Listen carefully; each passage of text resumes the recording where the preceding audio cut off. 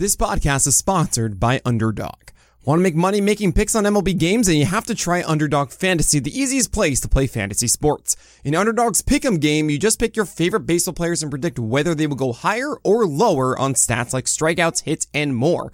Pick to 2 to 5 players, get all your picks right, and you can win up to 20 times your money in a single night. Be sure to sign up with the promo code PitcherList, and Underdog will double your first deposit up to $100, so you have some bonus cash to start playing with. Again, that's UnderdogFantasy.com or Underdog Fantasy in the App Store. Sign up with promo code PitcherList and get your first deposit doubled up to $100. Must be 18 or older, 19 or older in Alabama and Nebraska, 21 or older in Massachusetts and Arizona, and present in a state where Underdog Fantasy operates. Terms apply. Concerned with your play? Call 1-800-GAMBLER or visit www.ncpgambling.org. In Arizona, call 1-800-NEXT-STEP. In New York, call 1-877-8-HOPE-NY. In Tennessee, call 1-800-889-9789.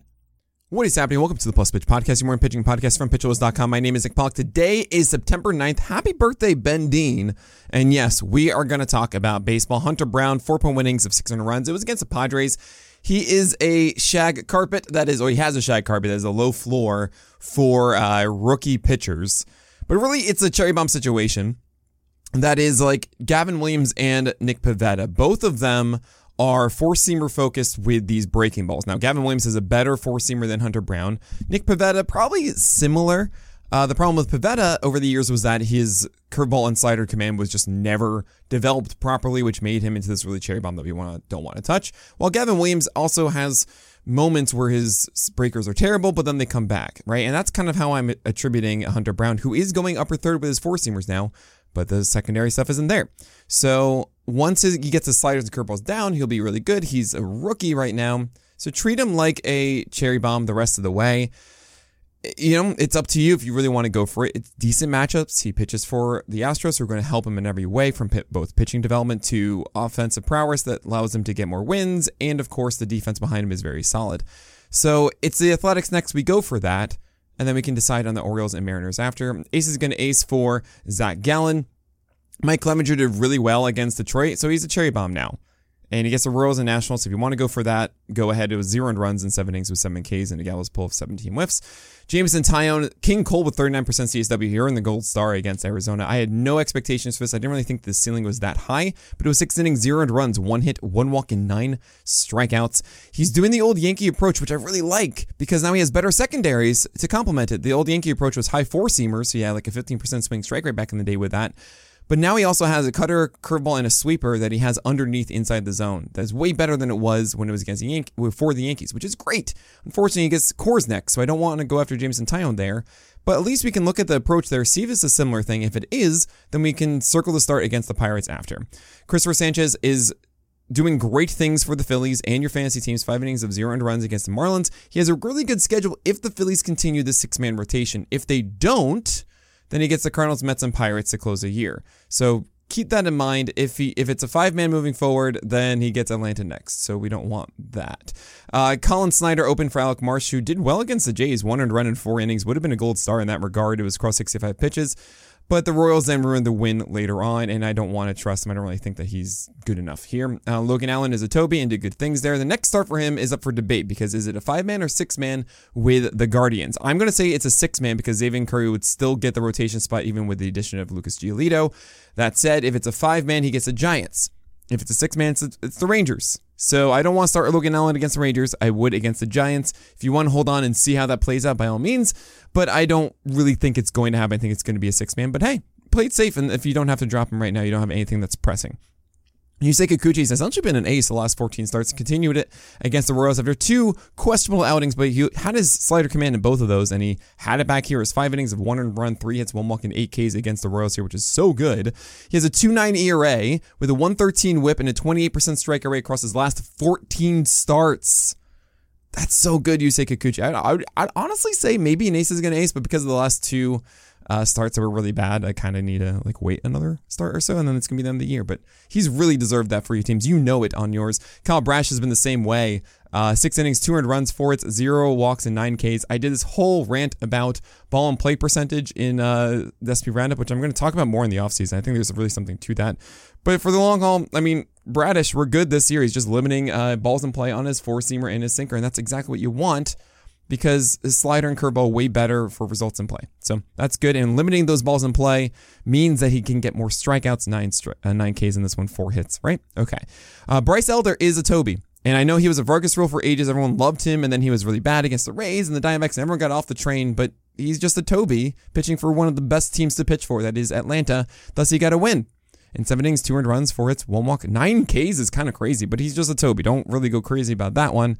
And guess what? He gets another good start. Oh, wait, never mind. It's the Phillies twice. So we get off the train, right? This is easy. Easy choices, guys. Reese Olson against the White Sox, 6.2 innings, 200 runs, 2 hits, 1 walk, 5 Ks. Great stuff here from Olson as he got balls in play on his four-seamer and sinker inside, which is what you want.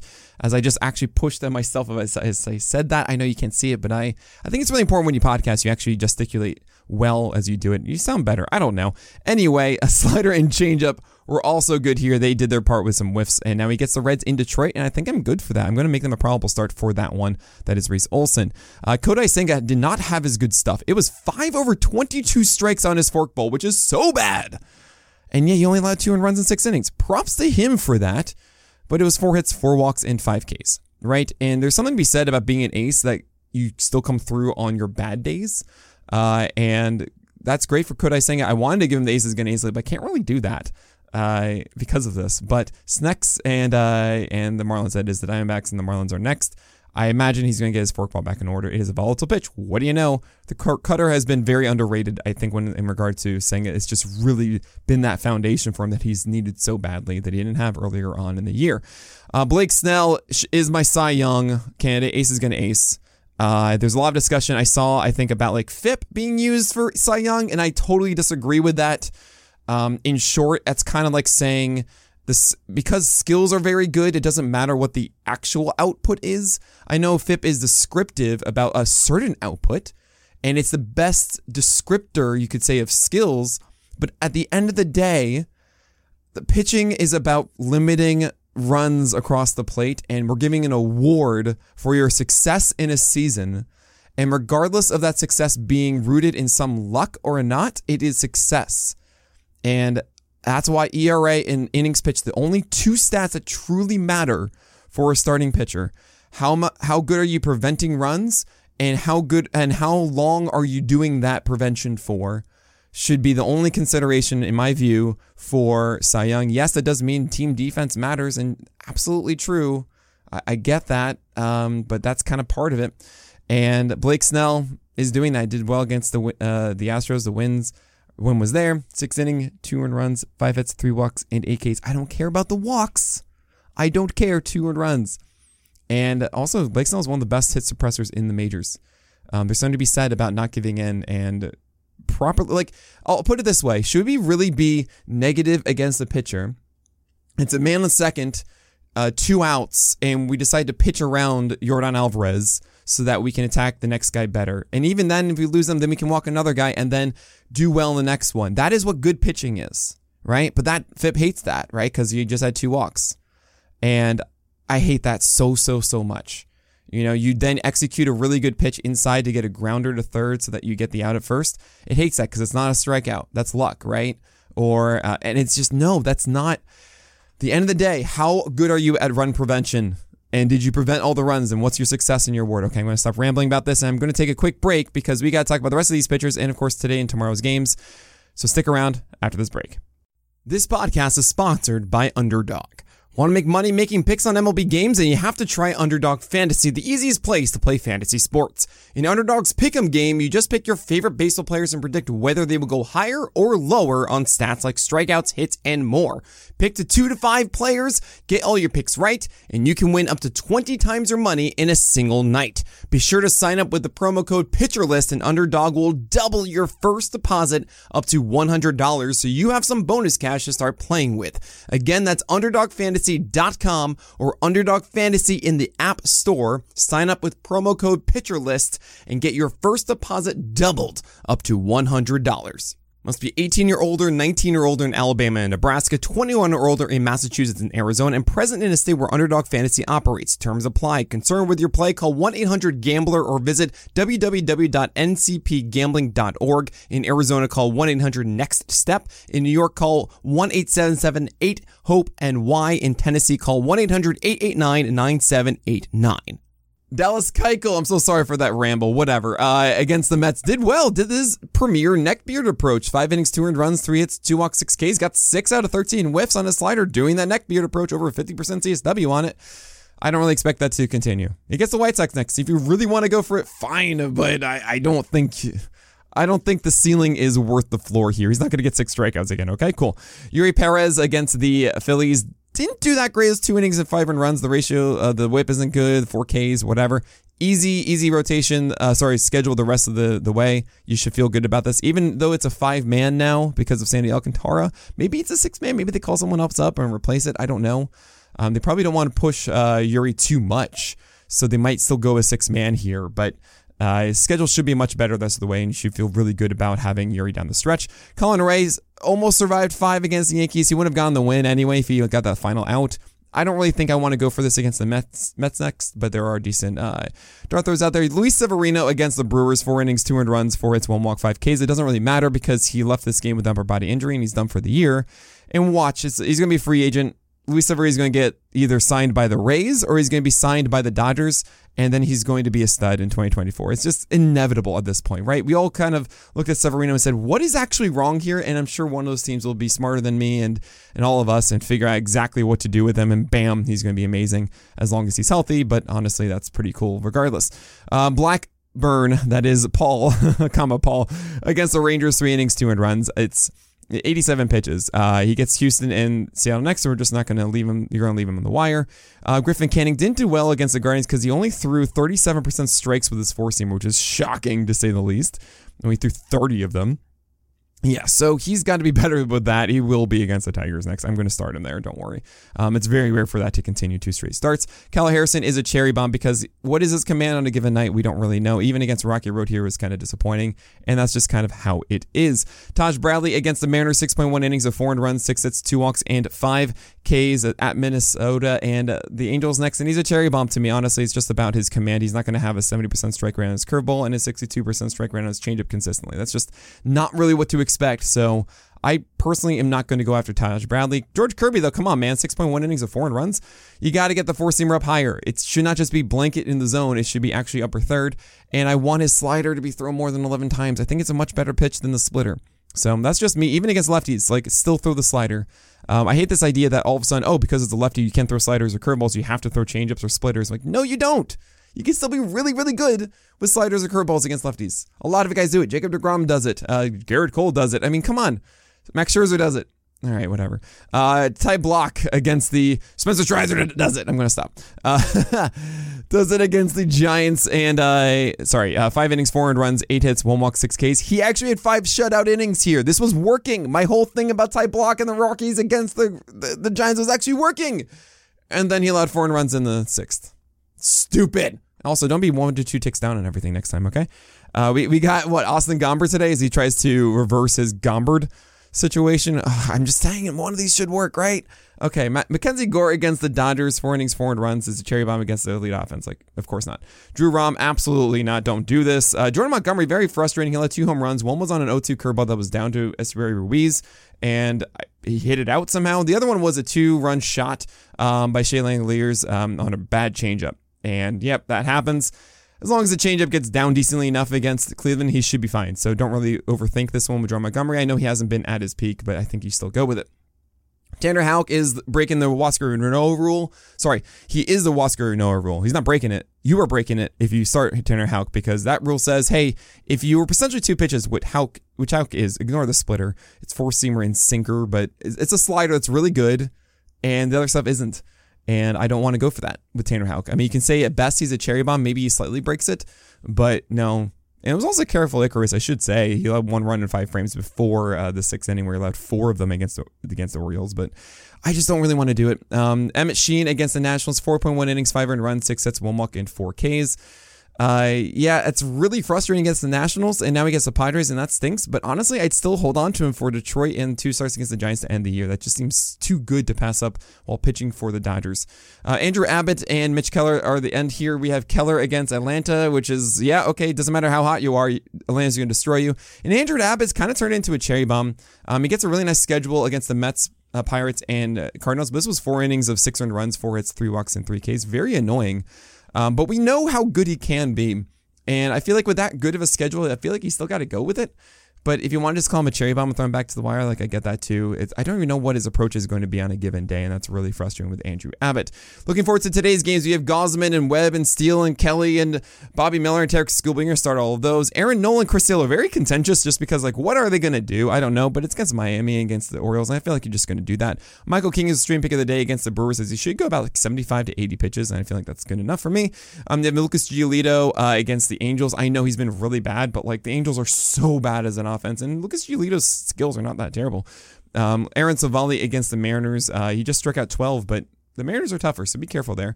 Kenta Maeda against the Mets. He's been really rough with his splitter and slider. Was a little bit better against the Rangers, but I understand if you're contentious against it. Nathan Eovaldi against the Athletics. Hopefully the velocity is back, but then again, it's Athletics and beating go many pitches last time. I don't know. I think if you have Eovaldi, you're going to start and see what happens, but yeah. Questionable start to you. You have Jack Flaherty, Zach Thompson, Christian Javier, Seth Lugo, Wade Miley, Tyler Anderson, Chase Anderson, Carson Spires, and now Dylan Dodd. So Flaherty against the Red Sox, I think like his skills are better than they have been. Thompson in Cincinnati, but honestly, Cincinnati isn't so tough at home. Javier's skills were at its peak against the Yankees last time, but now it's the Padres, so what are we going to get? I don't know. And Seth Lugo against the Astros, he's a Toby or whatever, but it's the Astros. Wade Miley's a Toby. Lefties are bad against the Yankees. With the Andersons, I don't know why I'm repeating them all again. Anderson, Tyler Anderson against Cleveland. If he has a good enough changeup, that's okay. Chase Anderson against the Giants. See, there you go. I guess it's not Gomber, it's Chase Anderson, but hopefully it works. It could work. I'm just saying. Carson Spires against the Cardinals. I don't really like his stuff that much. It's a decent slider. 93, 94 in the fastball. We'll see. And Dylan Dodd is going against the Pirates. That maybe works if he goes 5. There could be Darius Vines showing up as well in relief. And that could be actually the vulture thing you want to go for. We'll see there. The downside chance is a win if he does get all 5 innings. And then you have do not start here, Johnny Cueto Magic against the Phillies. I don't want to do it. Michael Kopech. He's actually going to the bullpen, I think, for the most part. So, yeah, don't. David Peterson, Jake Irvin. It should be Jose Arena. I'm so sorry. Against Detroit, you don't want to do that. David Peterson, Jake Irvin, Johan Oviedo, Zach Greinke, Kyle Muller, and then the Seattle bullpen. So yeah, all of this is just don't do it. Okay. You have tomorrow's games. You have Garrett Cole, Pablo Lopez, Corbin Burns, Zach Eflin, Grayson Rodriguez, Tanner Bybee, Jose Barrios, Cole Reagans, and Hunter Green. I'm doing it all. Yes, the whole Cole Reagans against Toronto. Let's go. Okay, I'll be watching it actually on playback.tv tomorrow. Yes, I know it's football Sunday. I get it, guys, but I don't care. All right? We're going to watch Cole Reagans at 1:30, and you're going to join me because you're just so happy that someone else is watching baseball and not football on Sunday, and I got you. Okay, Cole Reagans watch party 1:30 at playback.tv/pitcherlist. It is so much fun, and this is a tough one because he's been acting like an ace. And the Jays actually are not as good. So this is the best test he's had all year in that Royals rotation. You have probable start here. You have John Gray, Jesus Luzardo, Bryce Miller, Brian Bayo, Kyle Hendricks, and Alan Winans, who I would be picking up, and he is my stream pick against the Pirates. I know it didn't go well last time. He came back up, but I think he actually is good enough here. I'm going to do that. And Tyler McGill was a stream pick of the day against the Twins. I think he just doesn't do as much as Winans, thus he is underneath him. It's also a little bit tougher against the Twins. Questionable start here is JP France against the Padres. It's France in a decent situation, but it's the Padres, so questionable start. Brandon Pfaadt against the Cubs. We saw last time like how it just doesn't work at times, and the Cubs are tougher, but maybe it does. Ranger Suarez against the Marlins. I don't really like this. Peter Lambert against the Giants. Sawyer Gibson Long making his debut against the White Sox for the Tigers. What I saw was he's about 92 when he starts. He actually last 2 games were both in relief at 94 miles per hour in AAA, but when he was going like 6 or 5 innings, it's about 92 miles per hour with a really good slider. So if he is going 5 innings here, which we don't even know, in an MLB debut, which is already a con here, but there is a chance he goes 5 innings, and that slider could just destroy the White Sox. So I have it a questionable start, but honestly, it should really be a do not start. But desperate Sunday, desperate measures, I get it. Ryan Yarbrough is going for the Dodgers against the Nationals as they're delaying Kershaw a day, so maybe he goes 5 innings and can still win there, but I don't like it. Probably not, honestly. And probably not going all 5 innings. Kenny Rosenberg against the Guardians. He is a crafty lefty, and maybe he's good enough for 6 innings like he did last time. Jesse Schulten's against the Tigers. I don't care. It's just such a low chance of that working. Miles Michaelis at Cincinnati. Maybe he gets you a quality start if you need it. Luis Medina maybe has a slider working against the Rangers, and the Rangers are worse without Adolis Garcia. Trevor Williams, Keaton Wynn, who shouldn't go 5 innings for the Giants. Luis Ortiz against Atlanta, and Rich Hill against Houston. That is it for today. All right, that is all. Thank you all so much for the support. I got to get out of here. My name is Nick Pollock, and may your BABIPs be low and your strikeouts high.